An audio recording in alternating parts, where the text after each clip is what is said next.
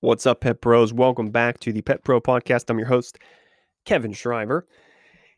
And in this session, we are finishing up the last couple steps of the Think and Grow Rich for Pet Professionals mini-series. We're on step 11. If you haven't listened to the prior steps, you need to make sure you listen to those because everything gets more intricate here, these last couple steps, and you need to understand the first couple steps because it all fits together. So we're talking about step 11. And again, reminder, we're talking about Think and Grow Rich, a book by Napoleon Hill. Highly suggest every pet professional pick up and listen to. Step number 11 is talking about the subconscious mind. And the subconscious mind, this one is a little bit weird because the subconscious mind receives all of the impulses. So everything that you feed your mind, you feed your brain, all of the emotions that you have all feed into your subconscious mind. Your subconscious mind, as far as we know, contains all of the thoughts, everything that you've ever like it holds all of the inputs. And essentially what you need to do is simply put the right things in your brain and in your mind through all of your emotions, all of your senses, so that you then can raise the foundation that you are attempting to work on inside of your life and essentially your pet business and you to get those results. Napoleon Hill talks about the 7 major positive emotions. So again, we're talking about emotions that can lead to your physical senses. And the 7 major positive emotions are the emotion of desire, the emotion of faith, the emotion of love, the emotion of sex, the emotion of enthusiasm, the emotion of romance, and the emotion of hope.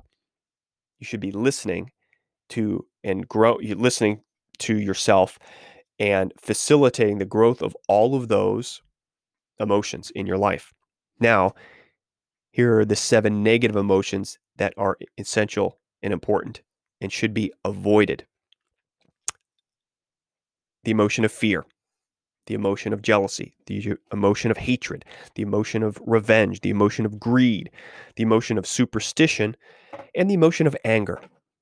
How many of you have found yourself falling into one of those emotions in the past week or in the past month or in the past year?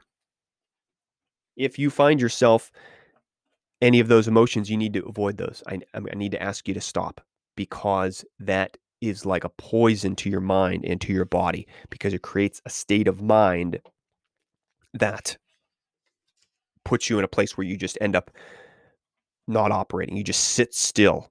Those emotions slow you down.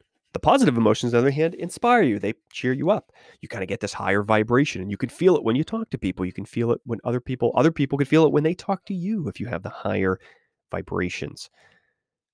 Again, getting a little weird, but you need to read it. You need to understand these because it can help you put yourself in a better state of mind and a better physical state in order to perform and be the best possible pet professional that you can be. Because I want you to be the best. I want you to reach all of your goals. I want you to reach your desires.